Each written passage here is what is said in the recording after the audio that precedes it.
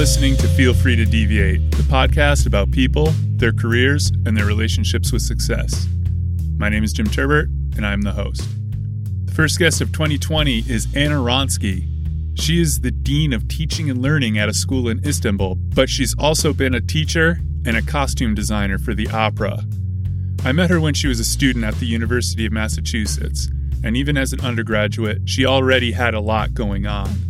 She had a confidence about her work that I'm still amazed at when I think about it today. Also, she was super fun to hang out with. She's a pro. Kudos to you, Anna Wronski. A note about sound. It's not so great in this episode. I blame AirPods and my lack of foresight. I thought it would be good enough, but apparently I was wrong. I hope you can get through it. So yeah, Happy New Year. I think everything is about to get awesome. My family had a merry locked down Christmas and New Year, but we made the best of it. We also just heard that the kids can go back to school on Monday, and so that's good, but most of the other stuff will remain closed, which I suppose is fine for now. I'm just gonna stay home and try to make the magic happen. Maybe get some guests, stuff like that. Okay, here's my conversation with Anna Wronski. It's great to hear your voice, even though I have been listening to the podcast for a while. So I feel like I've been listening to you now for days. So It also feels normal. You're my commute. You're coming to and from work with me. Can I just say that there are a few people I know who are listening to this from specific places, and I can see how many downloads come from Turkey. Oh, no way. So I'm guessing that that's you? I think I'm the only one. Maybe not. Not for long. I have told one of my colleagues she's very intrigued. Okay, cool.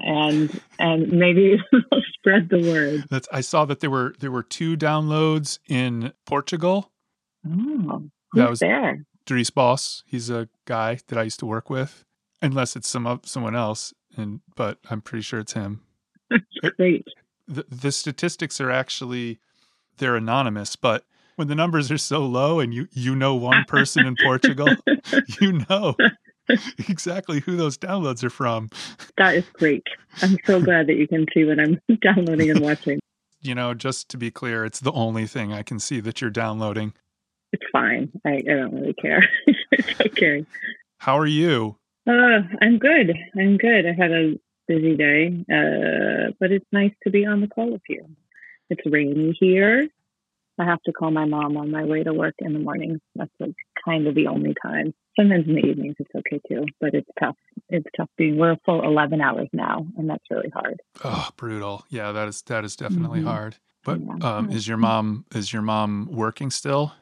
She just retired at 75 last year. I know.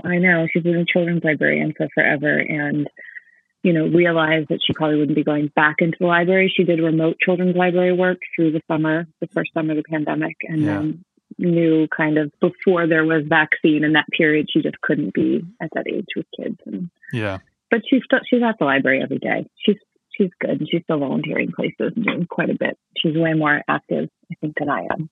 I'm jealous. Can I just say that children's librarians are kind of the greatest? I agree. I'll let her know. It's such a good thing.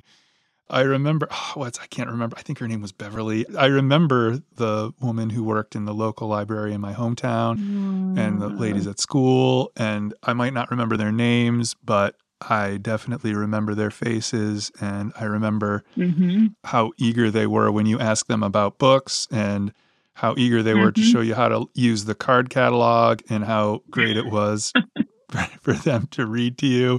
Like, if you go there with a class and they read, and it's such a cool and important thing. It is the best job. And she was a, librarian in the town where I was raised, and she still lives in the same house. So she's been there for almost 50 years. And walking around town with her, she's a celebrity, and she's super shy. And everybody's like, it's Marilyn the librarian. There's books that reference her. There's art that cartoonists have done with her in it. She's a local hero. It's pretty cool. It's really important. It is. You've got 2 kids, so you know books, I'm sure. Yes. And kids' books are the best.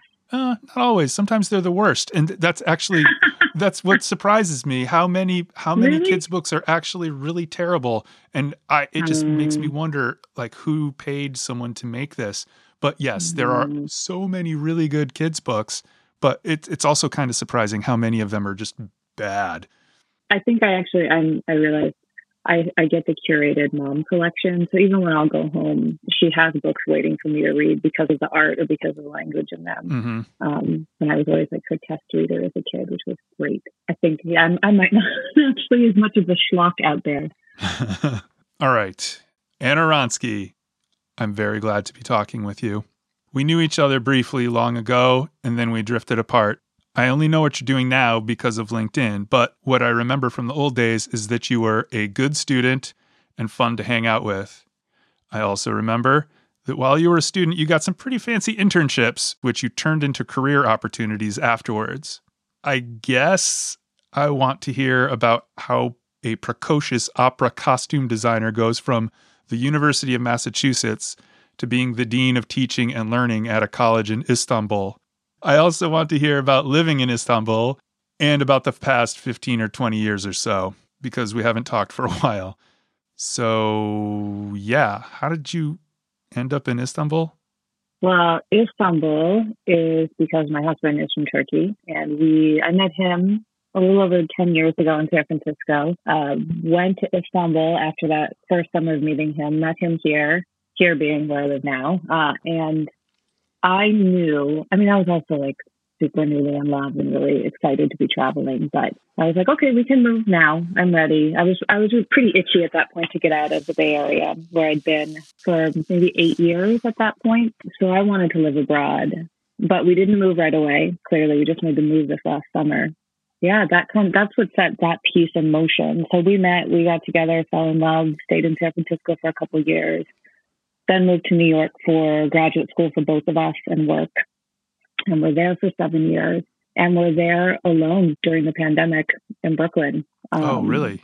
Yeah. His family was here in Turkey. He was the only one who had left. And my mom was in California. My brother was in Florida with his kids. And it was pretty rough. I mean, I'm sure most people not most, but people knew that New York was a pretty tough spot that first spring. Indeed. It was brutal. And we had just moved, luckily, into this great apartment. But we were pretty isolated and didn't know what was going on, like most folks, and realized, we've been feeling for a number of years like we really wanted to get close to family. When we moved from San Francisco to New York, we immediately were like, this is so exciting. Why did we just do that? Why did we leave our people behind? Mm-hmm. And why did we now choose a place where neither one of us have people? What are we thinking? But then we stuck it out because that's what you do in New York. And there was a lot of great stuff that happened there. Because New York is the best, right? It's pretty great. It is. It's a city to live in, I think, for a while anyways. Yeah. I feel like everyone who moves there is super enthusiastic at first, and then they just kind of drift into some rut of doing normal stuff that you could do in any town. And that's pretty much New York. And then you have lots of conversations about the subway, and you eat really good pizza. I miss New York pizza, that's for sure. It's good. New York food. It is good. Yeah, it was. I mean, it was good for many reasons for us and tough for others. And it's a pretty, it's definitely not a calm place. And I moved from one pretty hectic city to another. So anyways, that whole thing happened with the pandemic, and we basically expedited the process for the move. And we knew that my work as a teacher would place us wherever we were going to go next. Well, for international schools, I started looking at international schools in Turkey, and I started looking at schools in California, and we were going to go wherever I sort of found the work. And I got hooked up with this really cool high school. It says college in the name, but it's not a college. It's a high school with a prep year program. So it's an American Turkish school. And there was a very, very intriguing job opportunity. I'd been a dean of students for 3 years. I'd run art departments before that at schools. And this was to work with teachers and really do a lot of mentoring and coaching and professional development. So it was like another angle to the work I'd done. So we took it. And we made the leap, and we moved. That's kind of what we did too, though, except the other way around. I didn't look for a job here, but I think we went on vacation because she had contacted this design firm that makes exhibitions for museums, and she got the interview, and she said, "Oh, well, I'll be there in June," or whenever it was. And she went on the interview while we were on vacation, and then she got the job. That's great. And I was just like, all right, we're going to move. And how long ago was that? You've been there for a while, right? Oh, yeah. It feels like forever. She moved in the summer of 2008, and I stopped working at Wellesley in September of 2008, and then came over here just in time for the great economic collapse. Oh, my God. It was an interesting transition. Hey, I mean, it's kind of, that sounds about like trying to move in a global pandemic. Yeah, it's similar. Except I took a lot of nice bike rides when I got here and didn't have a job. Oh, I've been taking lots of nice bike rides too, and working, but bike rides galore. What is it like over there? Are there lockdowns and stuff?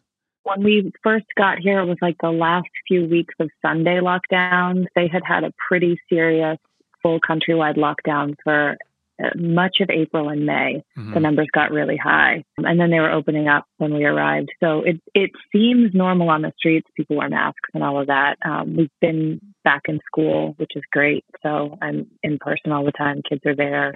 So that stuff feels normal. It's just like I'm not I'm not normal. I don't go out and do stuff that's like indoors. Right. We socialize with family, of course, and like a couple of people, but basically we do a lot of outdoor stuff and hang out at our house. Yeah. And how are the numbers over there? I don't know if this is interesting to anybody. I'm just curious. I was just telling this to somebody the other day. In New York, I watched the percentage. It was like the infection rate percentage and I tracked that pretty regularly there. I think also being in a school in New York, the schools were tracking it to see, if it got over a certain amount, would it be in person or not? So that was like a daily activity. And here they just give an overall number of how many cases are in Turkey. And it's been relatively high. Just the infected number. Yeah. But I don't know what that means percentage-wise. I have no idea. Yeah. Because it's not per population. And it's not, I haven't found one. Maybe I did once, but I haven't found it like for Istanbul proper. Right. And Istanbul. Have you been here before? I have not. I really would like to. Okay. Just let me know. It's an awesome city. It's great. It's huge. I've heard good things. Isn't it like politically weird right now? It's complicated. Yeah. Yes. I am not a representative of the government here. I can say that much, but I'm living here and I am happy to be living here. Yeah. And it's kind of great. It feels both really, really normal. And I don't know if it's because, we came here basically every year and moved to a neighborhood that I've been really familiar with for a long time, for about 10 years. And there's aspects of Istanbul that right off the bat felt really familiar to me, being from San Francisco. Water is a big part of the city. The air smells the same. There's seagulls. So it's had like a weird internal feeling of home for a long time. And then I think part of it is because I'm a super practical person. Mm-hmm. So in my mind, I go, you moved. This is normal. And then the rest of me exists like that. And then every so often I'll be like, oh my God, what did I do? Yeah. And then that reaction happens. And then I go back to just, this is very normal and lovely. So it's an interesting like experience to be somewhere that should be so different and new, but also feels immediately like home. It's not bad. Well, it also helps that your man friend is there. Yes. Yeah, of course. If he wasn't there, it would probably feel a little less like home. Yeah, there's no doubt about that. And his family's awesome. So. Oh, that's also helpful. How's your Turkish? Oh, it's not very good.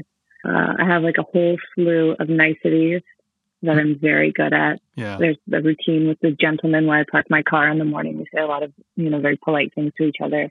Oh. I'm good with like family and like very basic, again, niceties. Like, how did you sleep? Would you like some coffee? Would you like milk with that? And on and on and on. But it's abysmal. I'm learning. It's a tough language. If you're always speaking English at school and if you speak English at home, from experience, I'll say that it'll be tough. I speak Dutch well enough I passed their integration tests and stuff like that. But oh, that's awesome. I said that if you can do that, and if you can pass that test, that's impressive. But go on. You said you're on a job search. Oh yeah, but on the job search, I don't get jobs because of my Dutch ability, because it's not near native. Got you. Yeah. Well, my work actually, because it's a Turkish American school, 70% of the faculty, 80% are Turkish. many of whom are bilingual, but many of whom are not. And it's my job to be working with faculty. So there's other departments that I need translation for. There's great translators at work. I'm very supported and very lucky in that. But even just sitting down next to somebody at lunch, I can't do that easily. Like I get out my phone, I use Google Translate, we point to a lot of stuff, but it only goes so far. And I know that it's preventing me from building relationships I want to build. It really is a stumbling block, and I really need to get my head in the game. And I think it helps for anybody who's in any sort of foreign place. But it's so easy not to speak Dutch here. I love easy. I would imagine that learning Dutch, though, is probably a lot easier than learning Turkish. Turkish is very, very complicated as a language. I can tell you that much. Like you look at a word is like 3 or 4 times the length of what you think it should be. I'm starting to understand certain aspects of it, and I'm hopeful that like when I do really start to learn, it'll take off because I'm so familiar with it. But it's complicated. Yeah. Not an easy language. I mean, I speak Spanish. I spoke Italian for a while. That comes easily to me. All right. I'm going to say this probably won't make it into the thing. I'm just saying because there are a lot of Turkish people here, you can go into Turkish grocery stores and buy Turkish products. So sometimes there are instructions on the back, and I've learned a few Turkish words. What are they? Dakikas. Dakikas? Well, I don't know if I'm saying it right. Dakikas. For instance, how long does it take to cook rice? 12 dakikas. Minutes. I think it's minutes. I think. I'm guessing from context that it's minutes. That's great. Okay, what else do you know? Asi biber sauce. Asi biber. So probably something pepper sauce. Exactly, hot pepper sauce. The most important things. The whole podcast will be us sharing words that we know. Those are, for me, the most important words in Turkish. Oh, burek. Burek? Burek. Burek, yeah. That's like the cheese. I forget what it means. The cheese bread thing? Yeah, the cheese bread thing. The cheese pastry. It's good. Burek can be really good. It's so good. There's so much good food here. It's the best. Yeah, well, it can go either way here because a lot of the Turkish places here are low-end snack foods. But then if you go to a proper Turkish restaurant, it's really good. Oh, just come to the country. Deliciousness. Yeah. Anybody who's traveled here is like, oh, it's a whole other world. No, for real, great. I'm sure. That's not really how it is here. I mean, if you came here, you would not be blown away by Dutch cuisine. No, I bet they have good cheese, right? They have amazing cheese, but you can't live on cheese. Or maybe you could. I tried for a little bit. No, but that's so good. Yeah, it's good stuff. Yeah, UMass. You're from California. Yeah. The Bay Area. Yeah. How'd you go to UMass? Why did you go to UMass? Well, so I wanted to go to the East Coast for college, and I wanted to study costume design. I knew that was, at that point in time, my thing. And UMass was my safety school on the East Coast. I had some schools on the West Coast that I got into as well. And I didn't get into NYU or BU, which is where I wanted to go for design.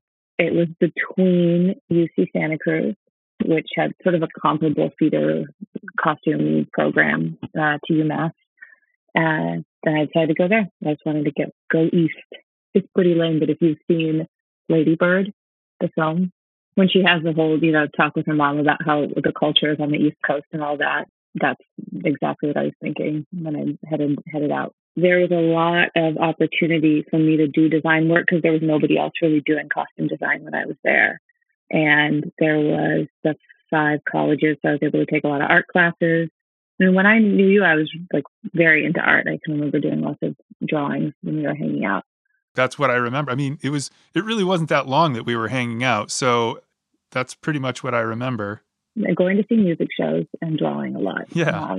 That's what I was into. So I got to go abroad twice when I was at UMass, which was pretty cool. Because the program, I did one of those build your own majors. Mm-hmm. So I studied what I wanted to. I studied costume design and art history and painting. Took lots of classes, studied abroad in a few different places.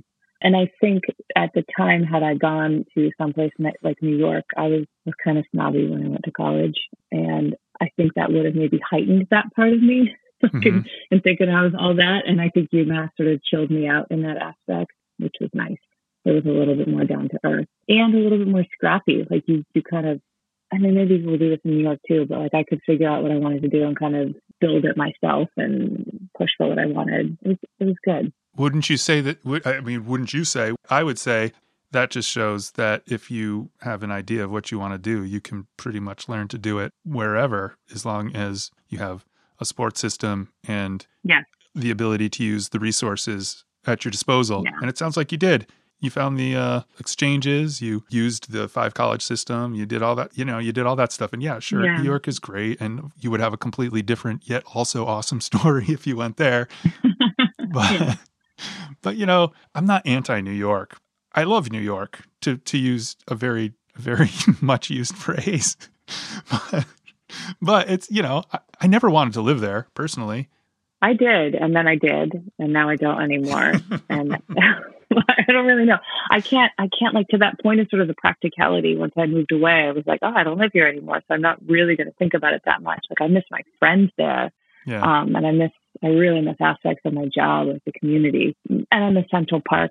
My commute for 5 of the 7 years was walking across Central Park to work. So that was pretty awesome. That's pretty great. It's much better than my commute these days. I can tell, even though I listen to your podcast when I drive to work, but Central Park Walk was like total magic. That was great. But I think if I had gone to New York as like an 18-year-old, I think it would have just been, I think it's an intense city, and that would have been nuts for me. I probably would have thrived and also just freaked out. I don't know. We'll never know. No, exactly. The dwelling on it doesn't really. So that's how I ended up at UMass, and it was great. I'm glad I went out there. Met some good people, yourself included, in that mix. Those were good times. My favorite part about going to New York isn't necessarily the New York stuff. Of course, you go and you do the New York thing, you eat all the food, you see all the stuff, you go to rock shows down there. It's basically, you can go to rock shows wherever. I just liked going down to visit my friends who had lived there, and including Andrew and Becca and Don and Robin and all those people. Yeah, in the beginning, I think it was pretty great. So you were in Boston for a lot of the years that crew was down there. Were you able to go back and forth quite a bit? Yeah, a fair amount. Somewhat, yeah. It was one time, because B&H is down there. Do you know what B&H is? Of course. The giant camera store.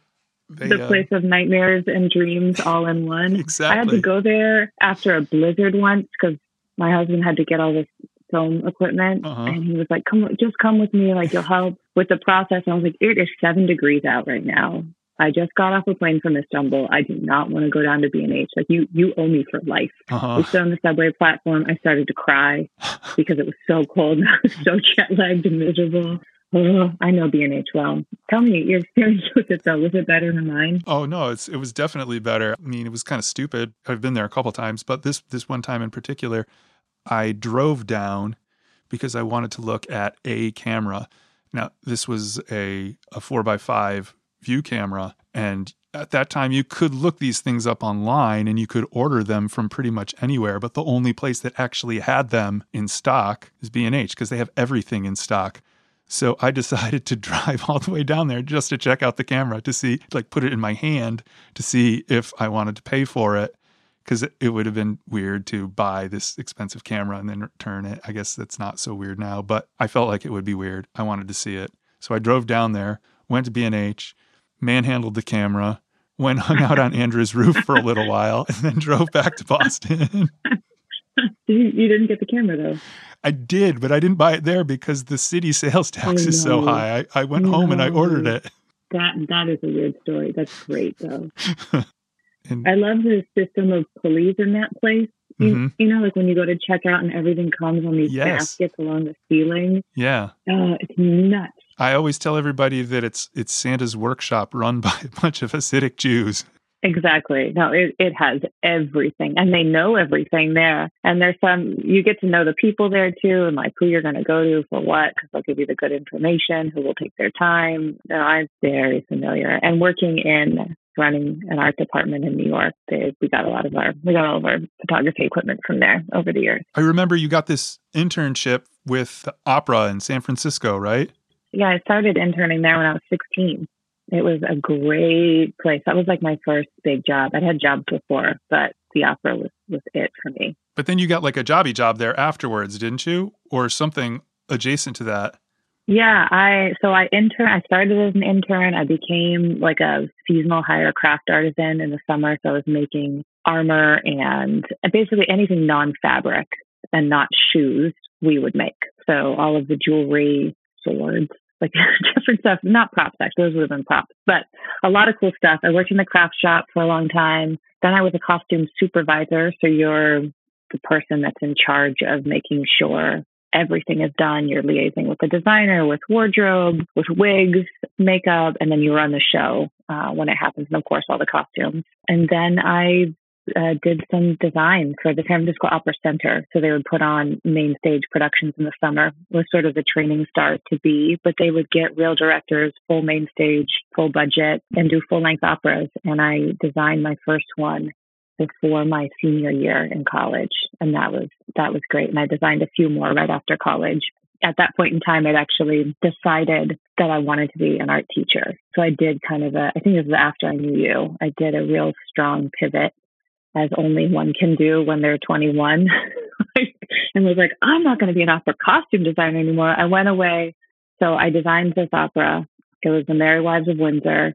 My dad had been diagnosed with cancer the year before, and he was sick. Like the first year was rough, in and out of chemo pretty constantly. And he had always wanted me to be really practical. He wanted me to be a teacher. And, and we fought, and I was strong-headed and really wanted to do art. So I got this gig for the summer with the opera, designed the show, put my heart and soul into it. It was fantastic. And closing night, my whole family came, and all of the neighbor women from the neighborhood were there. And I came back, I went up on stage and took a bow with everybody and came outside, and my dad was standing there crying. And all of the women from the neighborhood were standing behind him in a line crying because he was crying. It was really, and literally, I was like, okay, I think I want to be a teacher. What? Yeah. Because yeah. I don't understand. I know. I didn't really either. But the reality is, this is how the story goes, because in my head, it was like this snap moment of oh my God, my father, because what had happened is he hadn't really seen it. I had been working 40 hours a week for summers, busing in and out of San Francisco, working really hard. And my mom knew how hard I was working. She knew what I was learning. She'd go with me on the comp tickets to see the shows and be like, oh, you made that on stage.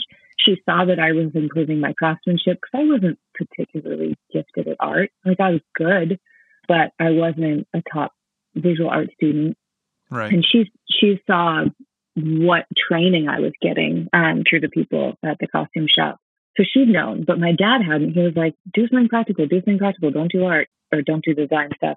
You'd make a great teacher, honey. He was a teacher. You'd be a good librarian. I was a librarian. And then I did that summer doing the design work. I loved it. And I realized that I was itchy for something different. At that point, I'd spent, I think, 5 summers at the costume shop. It was a total home away from home. And in a way, it was starting to feel a little bit small.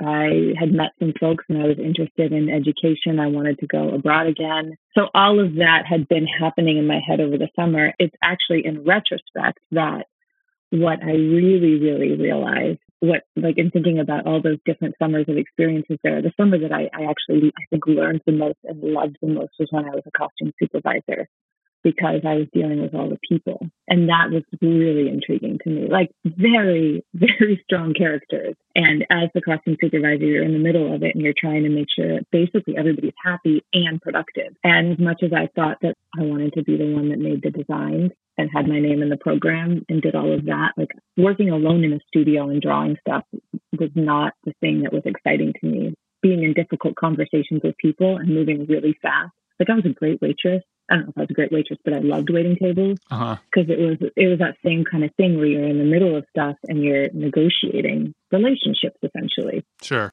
So anyways, that was, I think, when I think about what was exciting for me, that was it. And then I worked actually with our mutual good friend Barrett, teaching the following summer. Oh. She was teaching, I don't know, she was probably teaching French, and I taught fashion design, some program. And then a couple of years later, I got my first job teaching art at this private high school. That's the story. That's how it went from. But I was still doing design work when I moved back to San Francisco. There was a couple of years I designed in the summers. I worked retail. I was looking for actual teaching jobs until I got, what became a job for about 10 years in the Bay Area, doing a lot of different stuff that I loved at a great school. Wow. I feel like if I were in your situation, it would have been, I don't even think it would have occurred to me to give up the costumes thing, because it just seemed like you had risen to such a position so quickly. But I completely 100% admire the decision to do what you did and then actually execute it. I just think, I guess the most impressive part is that you come up with the idea to do it and then you execute it and go for it. But I expressed disbelief before because I remember towards the end of the time when we were hanging out, I remember you talking about all the opportunities you were having and listening to the way you were talking about the opportunities. I was kind of overwhelmed and blown away by the opportunities, but also the ease and acceptance that you had with the idea of you going on to do, I'm going to go work for the opera and do the thing and blah, blah, blah. Like you talking about it like it wasn't a big deal. But to me, I was just thinking, that's crazy awesome. You know what I mean? Yeah, I think I also took a lot for granted in a way. I mean, I did and I didn't. Like, I think I was in the right place at the right time to get that internship. And I worked really hard when I was there and loved it. I was really lucky to have mentors and bosses there that were just tremendous. And they really wanted to train me, and different people over the years at that place. But also it was that sort of ego and a bit of privilege that made me be like, no, I think I'm going to do something else, which then was harder to do than I thought it would be. It was hard to get a teaching job. It took a couple of years. And then I lucked out and had people that wanted to grow me there. I worked really hard at that as well. So it's a mixture. There's a lot of different stuff going on at that time. I miss it. This is my first year not actually teaching art at all. Do you do any teaching? No, which I miss. I'm working with student council, so I do have some kid time, which I like. But at the last job, administrators all taught one class. So I still was in the art department and still teaching, a single course a term. I miss it. I miss working with my hands. I miss, working with kids on art tremendously. I don't know what the future holds with that, but it's kind of a core part of me that I need to figure out a way to keep that going, whether it's for myself, just doing art, but ideally maybe working with kids doing art because it's so much fun. Yeah, it really is. Have you taught art before? I have not taught anybody well, no, that's not true. I have taught people things, but not in the capacity as an official teacher. But no, I'm not qualified to technically teach anybody. And I've thought about going to get certified to do it, but I don't know that I want to. I kind of like the idea of teaching kids. And then I'm just like, do I want to hang out with other people's kids all day? It's cool. Kids are great. Well, I love teenagers. I've taught down to third grade. That was the youngest, and they were fun too. But yeah. Teenagers I think they're kind of the best. You have a good opportunity to make a serious difference with teenagers, I think, because you can identify with them on almost an adult level. And if they're receptive, then it's like the greatest thing, right? Mm. I think. I don't know. No. They're so smart, and then they're also so messy. So I think that sweet spot of a lot of feelings, yes, and a lot of interest and a lot of engagement is pretty great. But then all of the feelings that come in during it, it's cool. And their growth and development at that time. And they can think conceptually like adults. Of course, but they have no perspective. Mm-hmm. Yeah, exactly. So, or sometimes incredible perspective, but not consistent perspective. Okay. I've worked with some pretty wise kids that in difficult moments in a school, they'll say something or do something, and they're like, oh, I could have never seen that. How did you get there? I remember one time in Boston, I knew this guy, and he was teaching a class at was it the museum school? I don't remember. I think it was the museum school. Cool. And he needed to be away, so he called me and another one of his friends in to do a guest crit with the students. Mm-hmm. And cool. I don't know. I wasn't even that much older than them at the time, I guess, but I had a bit more experience. Mm-hmm. And I was kind of blown away with the insight that these kids had. They ended up impressing me very much. And I think that they were first years, and it was great. It was super great. So I guess I could see myself doing that. But like I said before, I'm not qualified, and I would need to go do me some learning, get a certificate or something. I bet you'll be a great teacher. Well, yeah. If you like to talk to people, you like to talk to people. And if you're patient and if you honor the ideas of others, yeah. And if you're patient about working through process and you give people the time and space to like create what they want and have some boundaries, you'd be good. You'd be good. Well, I'll put it on the list of possible things I can do, but it's probably not going to happen. It's probably not going to happen. I won't hold you to it. You have a master's degree in education? Yeah. Educational leadership. Oh, okay. What does that mean? This is like a very specific program I went to that's leadership for private schools because the public school and private school systems are pretty different in how they're run. So I did this like 9-month intensive program with a cohort of great people. That was good. I mean, it was at a great point in time in my job and got me connected in New York in ways I couldn't have been otherwise. So yes, I have that degree. It was great to take a year off of work and study like a lot and geek out about schools. Oh, I can imagine. Which are not, most people wouldn't think they're cool topics of conversation, but I was with people that thought schools and how people learn and lead, like the ethics in schools. All of us thought that stuff was really great to talk about. Of course it is. It's important stuff to talk about. One of the things that I end up talking about here, especially with people like Ed and other people, we always end up having gripes about the education system and complaints. But of course, none of us know what the hell we're talking about, and we don't have any solutions or anything. But since you're a master of education, how do we make education better? No pressure. Oh my God. I don't think I can answer that question. But what I can tell you with some certainty, having worked in a bunch of different schools, is that there's definitely not one way to do school, and there's not one way for each kid. And that learning doesn't have to be like super flashy and exciting all the time. Sometimes you just have to do work to make it to the next level, and that's okay. You should definitely feel safe and seen and heard. Yeah. You should see yourself represented in the curriculum. That's extremely important, and in your teachers.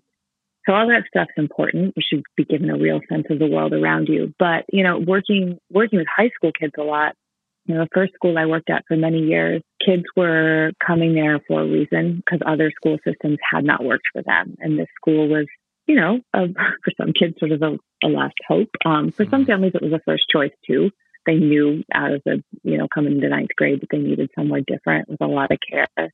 And it was really great to work with those kids at different points in their experiences. And by no means was going to college the right choice for many students. For some of them, it absolutely was. For many, it was community college first and then something else after. Working in art there, I had a number of kids that should have been in vocational school. They were so good with their hands and they were so smart and skilled. But doing a foreign language class or a history class, that was tough for them. Worked with kids with different learning differences where they found what worked for them in school, and we had really good support. But your traditional public school model wasn't gonna be the best fit. Then a great number of those kids too that went straight into competitive 4-year schools and had a really good experience. So they just needed to be seen a little bit more and to be nurtured a little bit more along their high school journey. So that was where I learned to teach. I learned to teach to a classroom with very, very different learners sitting next to each other. I mean, these kids not only was it mixed grade level, but it was mixed ability level. And where was this? This was in California. This was in the Bay Area. It was a high school. And I started there teaching art, and then I got into human development and ran that. And I did all the student activities. So I made prom, I made all the spirit days happen. And I love that stuff. I love the communities within schools. So I don't know. So that place really shaped me. And then I ended up working in some schools in New York that were also incredible and really fun, fantastic places. But really, they were putting kids into the Ivy Leagues for the most part, not expressly. And they absolutely worked to find the best fit with the kid. But most of those best fits were going to be sort of your top tier schools. And now I'm learning in a very new environment where some of our kids stay local and some of our kids go abroad to Europe, to the States, Canada. So I really value going into these different models. And as long as we're meeting the kids where they are, we're doing our work well. but there's definitely not a one-size-fits-all model. I took a law class in graduate school, which was super scary. The teacher was fantastic. He was one of the best teachers I had in the program. And it was all about educational law in this country. And there was, I cannot remember the name of the case, but basically it was the case that allowed in the United States for there to be public and private and religious, and then eventually charter schools. And it allowed for choice. Yeah. And he's like, that's why you guys are here doing what you're doing, studying what you're studying. Without this law, we would not have choice, and people wouldn't be able to do what they want. Now, we also know that you can have choice, but you don't have access. So that's a whole other story. That is, it really in particular is. With the private school model, or then basically, you can pay to live in this neighborhood and go to this really good public school, but if you don't live in the zip code, you won't get that education. So it's not as simple as just having the options. I recognize that 100%.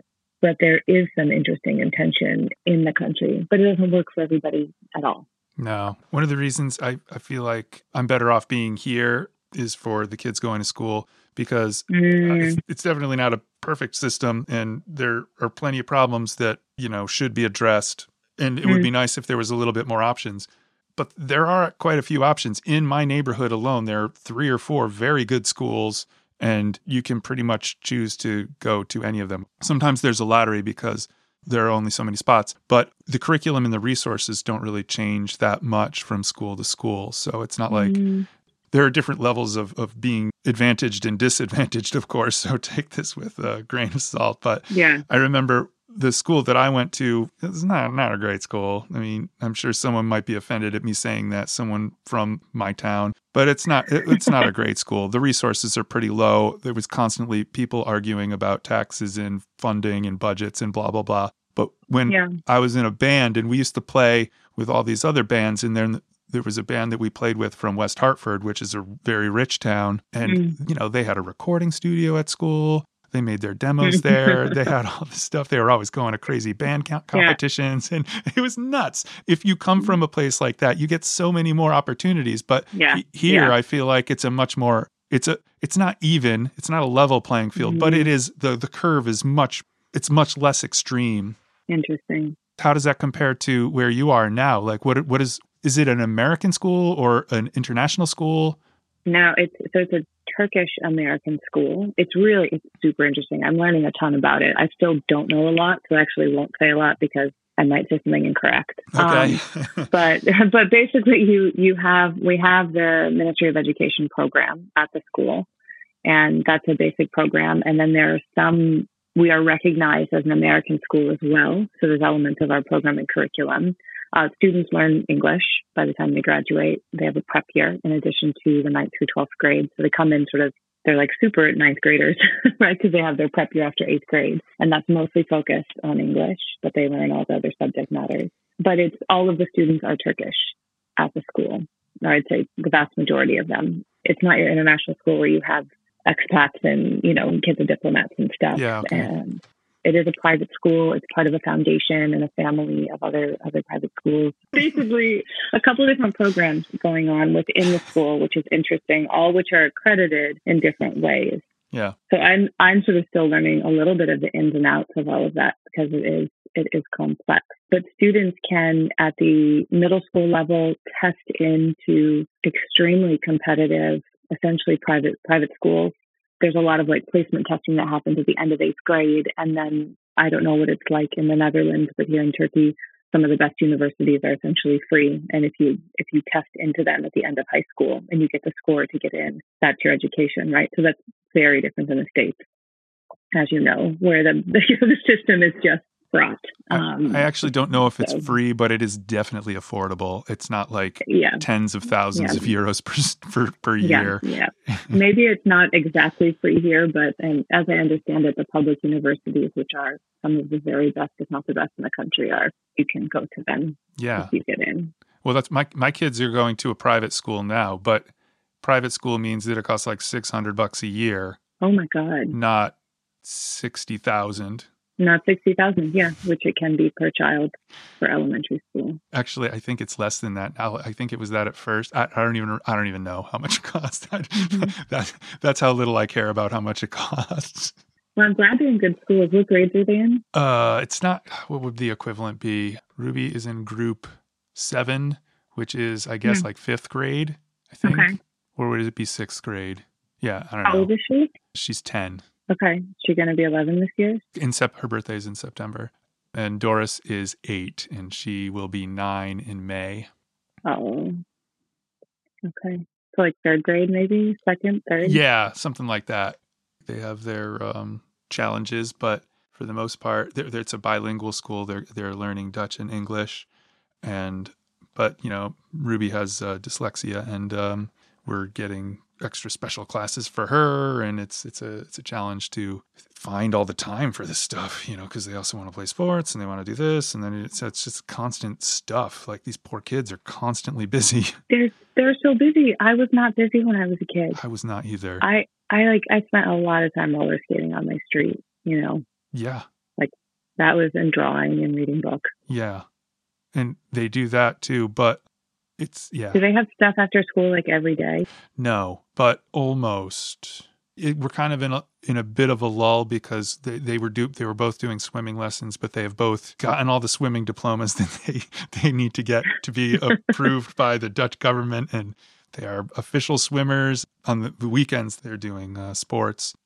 Ruby goes for her therapy 2 days a week. We have 2 daycare days. Anyway, it's quite a schedule. I'm sure they have good downtime too. It's time to hang out. Yeah, but I can tell you right now, well, actually, we just heard that the government is starting the school vacation a week early to give a cool down period for Corona. And I'm definitely not looking forward to trying to come up with things to entertain them for 3 weeks. There's so many kids in the neighborhood. It's going to be fun, but it's like I just found out today that next week they're off? Yeah, that's starting early because of Corona. You got 3 days notice? Yeah, as a parent? Yeah. What happens if you need childcare for that time? Yeah, I guess you're screwed. I mean, I guess that's the days of COVID, though. Schools can flip on a dime and say we're doing this, that, or the other. Exactly. I think most places are pretty open to, or at least now they're accustomed to and set up for remote working, depending on what your job is. Yeah. Well, I hope you guys have fun together. Oh, we're gonna. It's gonna be great. But it's the good thing is that we'll all get to sleep a little bit later in the morning. That's the best part. That's the best part. What time does your family get up? About 7. Oh, that's luxury. Are you kidding me? That's so nice. Oh, man, I am up at 5:15 these days. That is brutal. It's brutal, and it's super dark. It doesn't get dark until after I've been working at my job for half an hour. Then the light comes up over the mountain. I can see it from my office, and I go out in the hallway, and I'm like, look, here it comes. It's a tough time of year. I was thinking about getting one of those little desk lamps that emits the special light. The heat therapy? Yeah. I looked into that for years in New York because seasonal stuff definitely got to me. I hadn't realized it until I cried a lot one January, and then realized I should probably take some vitamin D and should probably intentionally sit outside a little bit more. Do all that thing, yeah. Yeah, it can be tough, if you're used to being outside. I always ask everybody, or I don't always, but I try to always ask everybody if they think of themselves as being successful. Do you think of yourself as being successful? I don't know. I think I have had really cool jobs and been super lucky, very, very lucky to do the work that I've done and work with the people that I've worked with. Mm-hmm. So I think in that career-wise, yes, I am what you would consider to be successful. And it's especially because I love it. I love all the different work that I've done and the places I've been. I think when I was younger, even in my 20s and stuff, I think I imagined, because I lived I'd grown up in one house, same house, parents, the thing that my life would maybe be settled somewhere. And that has fully changed for me. Now, I don't know where I will be in a number of years. It could very well be Istanbul. It could be California. It might be someplace else. And I think my perspective of what home is has really changed. But I think that pushed against what the norm is and what other people are sort of showing and doing out there in the world as home. I don't have kids. I'm not planning to at this point. That hasn't been a thing. And I think that as a woman in her early 40s, that can be seen as, so some of that whole picture of what success is, I really, what I imagined it would be just isn't, but I'm happy. So it's odd in that way. And I hadn't realized until the last number of years how strongly some of those norms were in me in terms of what the expectations were. And it's not because I'm getting it from family. If my mom is rad and understanding and totally gets stuff, Alta's mom is the same way. You know, everybody's cool in our lives, and I like our life. But I think that when I hear the word success, it's supposed to be something else. I think the thing that I fundamentally probably struggle with the most now is that I'm not dancing anymore, which was a big part of my life, and that had always really balanced me out. And I'm not teaching art, and I'm starting to make a little bit of art again, but usually the dance and the art component along with the teaching component really helps me feel whole. And since the pandemic hit, I haven't been able to dance in the way that I want to. That has been very hard.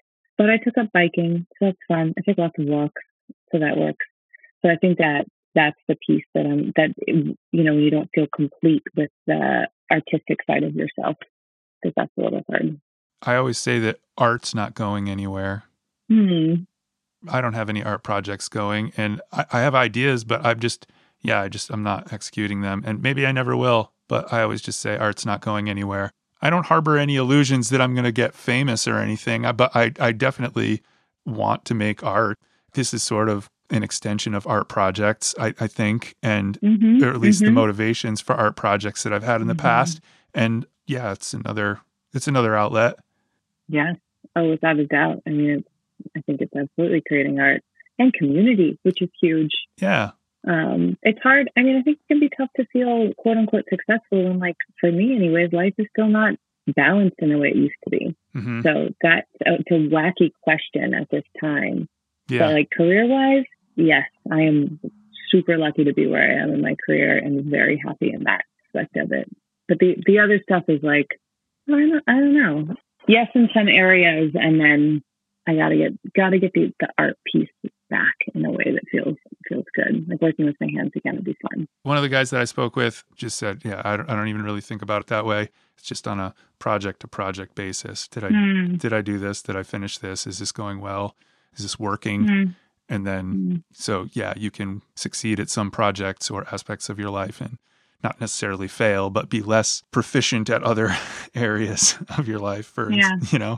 Yeah, it's all different things are kind of going in and out of balance in different ways, or getting more attention as another thing. I feel like things are pretty chaotic for me at this time in my life. Yeah. And not just because of Corona stuff. I guess Corona's part of it, but then there's unemployment, then there's having young children, and then it's just a lot of stuff. I'll be here and then I won't even know where the day went. There's just no time, and I don't understand why there's no time. There should be time. Kind of a weird thing. Yeah, I think of it as chaos, but it's something. It's certainly something. Yeah, it's interesting, what we can spend a lot of time and energy on, what can be very important. Sometimes my tasks during the days are weird, but it amounts to something that's great. I might have to problem solve something at work that's totally wacky from the outside perspective. Yeah. And that can be a really hot topic in the moment of you got to put out this fire. This is a situation to deal with. And in retrospect, it's not. Or it could be very, very serious, right? And you get through that, and then you're like, okay, I learned this, I learned that. Hopefully this person's okay, that person's fine, made it through. What is this in regards to? Is this in regards to just the running of the school? Yeah. This is life in schools, right? Because in a way, there's an ebb and flow to every school year, and lots of things are the same problems, but they're also unique because they're connected to individuals that have their own experiences and own stories, right? You're working with people, so it's fascinating stuff. You worked in a school, the flow of the school year. I do. Solving through stuff.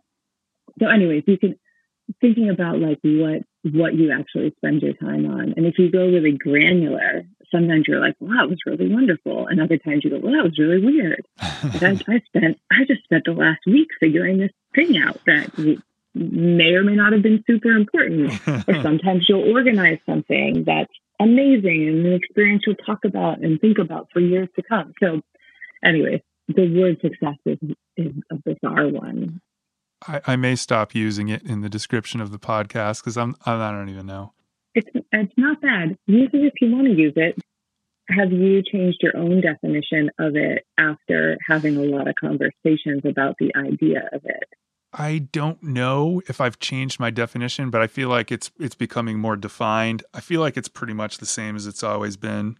You know, like there's kind of the internal definition, and then there's the definition that I use, because invariably, whoever I talk to, we always say that person is successful, meaning like that person has a good job and they make lots of money. But then we'll have a conversation about being self-fulfilled and being happy doing what we're doing, or happy or content doing whatever we're doing, and feeling happiness after completing a task. So we talk about the stereotypical aspect of what most people mean when they say success. And then we talk about, yeah, but I'm helping people when I do this, and it's really nice, and it makes me feel better about life, and blah, blah, blah, blah, blah. It's not really about the money. Do you know what I mean? And then it's got to be separate from, but it shouldn't be. It's not to use certain that, but like if it's categorized as this other thing, put a lot of things into like different. I guess I do the same thing. I think everybody does it without even thinking about it, because, like, say you're talking about a movie star, and Robert Downey Jr. is a success, but you have nice example. But you have a friend who's an actor, and is that guy not a success because he's not Robert Downey Jr.? You know what I mean? Then you just start describing people as being more successful, and what they're saying is he makes more money, or he's more well known, or whatever. So I think that, obviously I went to art school, and I've never taken any sort of initiative to be what the stereotypical idea or ideal of success is. So clearly some part of me has always believed that it's just trying to find something that you can cope with, with your internal, that I can cope with my internal, ethics or morals or whatever. What do you mean that you can cope with? Like that, okay, I've got to find the thing out there that I can stand? Well, in a way, but no, I mean, like, I want to have a job where I don't feel like I'm part of the problem. Like I used to work in education. I like working in education because I'm helping people. My last job, I was working for a website company, and we basically made art portfolios for people. I feel like it's not a huge boon to the well-being of the universe, but helping people show their artwork is certainly not harming anybody. Cool. And you know what I mean? And I suppose later in life, there are things that I absolutely won't do, but as unemployment progresses, my morals are loosening a bit. And also, as an old person who is sort of worried about what the hell's going to happen when he retires. Old person? An aging person Oh my God. who doesn't really have a lot going on in the retirement fund. I start to worry about these things. And yeah, I guess I'm a little bit looser in my ideals about how and where to get money. But still, I do want something that I think is more helpful than not. I can appreciate that. Yeah, I think like being in San Francisco while all of the tech industry was just really taking off in the 2000s. And I was an art teacher and like dancing all the time. And a lot of my friends were artists. We would always be like, the Google people, the Facebook people, they're taking over. They're making the city so expensive. That's still very much the narrative there. And then there was this insta judgment. Well, they can't like their jobs, right? Like, how could they possibly like their jobs? I am sure there were plenty of people working and still are at all those companies that love their work. Of course. But I think there was just this like outsider insecure judgment that was passed that like, oh, you're working for that company and like you're a tech person and it's bad. And there was a real sort of ethos in the air around that. And then I moved to New York. And the tech industry did not run the city at all. Right. And I met one or two Google people, and everybody was like, "That's so cool! You work there. Can we come to your office? You have like a dance studio, the games in the basement. Can we come play with them?" And it was a totally different idea and mentality. Right. Like, oh, I heard the architecture is really great, and you have co-working spaces. And it was kind of refreshing having seen that as something to fight against in the Bay Area, because it did really raise the housing prices, and that was really difficult. And I don't really know anybody who can basically be in the city anymore, No, it's tough. if you're doing a job and education and stuff. But they're also not like the worst things out there. there's some, I mean, whatever, it depends on the company and stuff, but no, of course, but I don't know. It was such a judgment. It was just, I guess what I'm saying is it was this judgment on, I just judged and thought, well, there's no way that you could like that job and you're just doing it for the money, whereas like I was doing noble art teaching, but whatever. The tech industry is a tough one because, there's a lot of sketchiness going on, and there's this whole Big Brother Master of the Universe thing going on. But they are also building the infrastructure of the future. Like there's this whole discussion about the infrastructure of the United States now and how they want to invest $1 bazillion, and nobody wants to invest $1 bazillion. But I was talking to this woman, Juliana, in the last episode, the one that's online right now, and she just inherited her mom's house in Puerto Rico. And she was saying that people in some areas are still have no electricity from the big hurricane in, 2018, two or 3 years ago.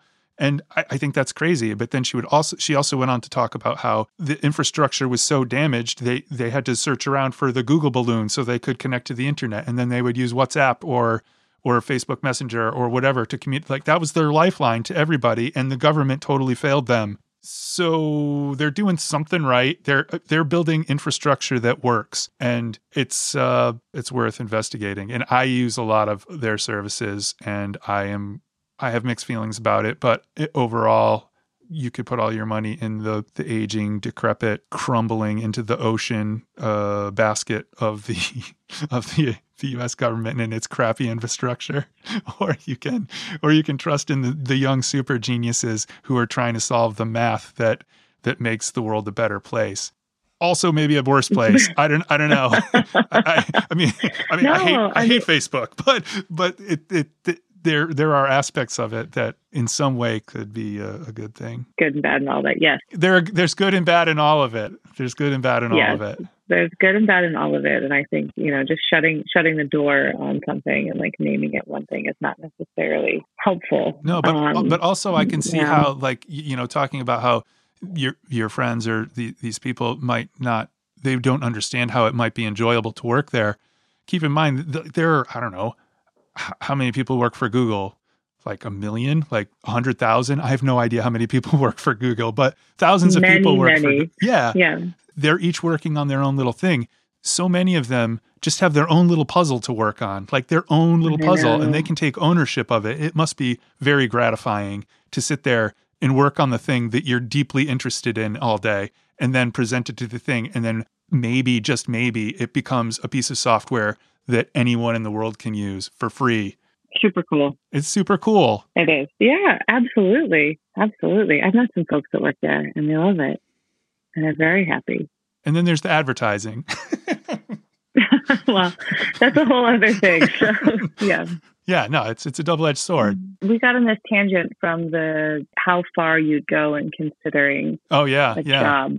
Yeah. And then how I used to judge, do not anymore, folks, and thinking like, how could you do something that, you don't love? And like, what is the purpose and point of the day? Well, some folks like that's totally fine. Like some people want to leave work at the door. But also sometimes you have to, though. That's the other thing. And sometimes you have to. Absolutely. Absolutely. You are not going to love your job all the time or all aspects of it. And sometimes you won't love it at all because you just have to have it to survive. Right. Which is very real. I'm trying to be more picky, and I'm fortunate enough to be in a position where I can be a little picky. But it's been almost a year, and I'm feeling the burn. So I'm feeling itchy. Yeah. I'm poised to take anything. I'm just feeling the burn. We'll say. I think of you as being successful, just simply because it seems like it might just be your personality. You want to work in opera set design, you go out and you get involved with the opera and they let you design stuff for them, and then they give you a job, and then you decide you want to work in education. You pivot, you go get your master's degree, and now you're the dean of a school in Istanbul. And also just the fact that you've moved you take these opportunities and you move different places. I think that that's an admirable quality, to go out there and explore and see what the world has to offer. Whatever, success, schmuccess. But it sounds good to me. And I'm glad that you're doing this today. Thank you. I appreciate it. It's an honor. Thank you. No, thank you. But I have another question. Yeah.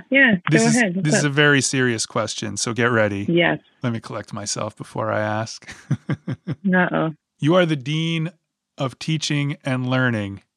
When you watch a movie like Animal House or Old School, do you ever identify with the dean characters? Because they are often portrayed as evil.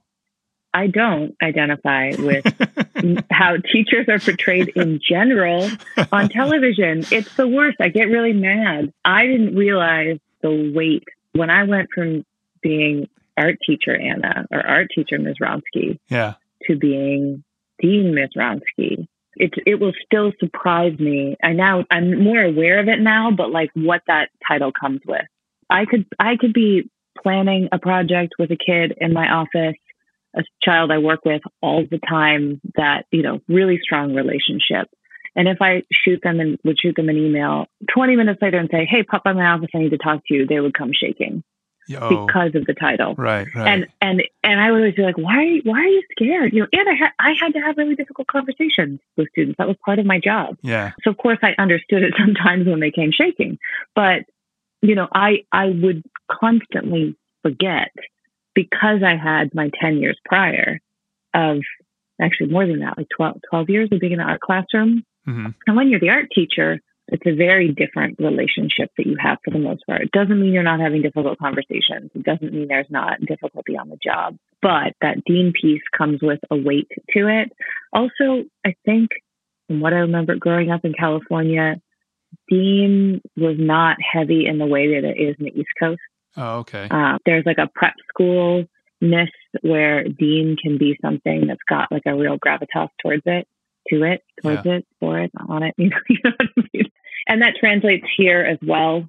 Now I'm used to it more, and I will realize I try to be anyways really careful in who I'm talking to when, so that, because there can be an inherent, I'm in trouble because of this. And that's not at all what I'm going for. Like my dean of students, support students.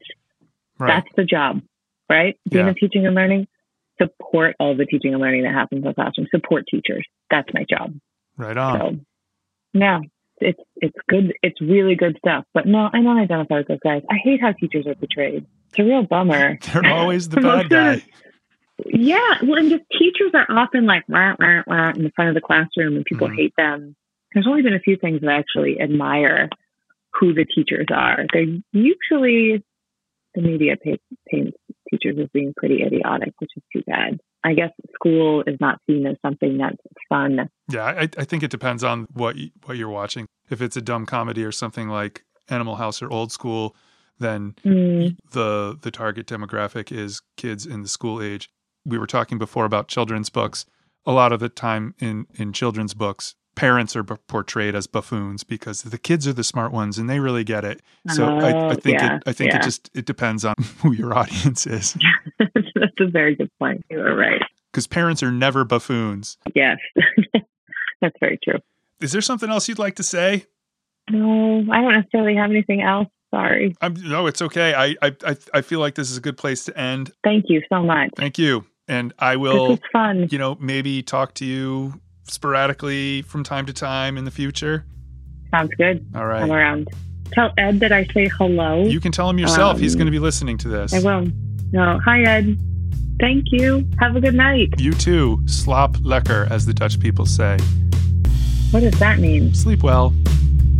Oh, I'll say "Ige Jolef," which means good night. Good night. That was Anna.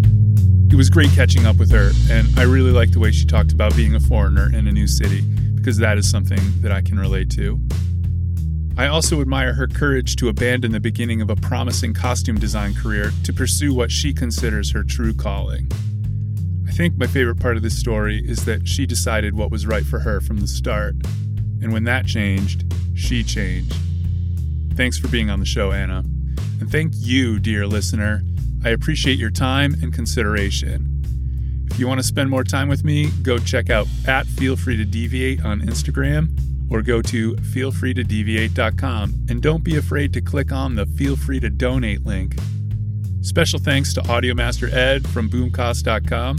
He does good work, and I promise to never send him AirPod audio again. The next guest is a mystery at this point, and that makes me a little nervous, but there's no need for you to be nervous. I will come up with something, and it's going to be good. Happy New Year, and be excellent to each other.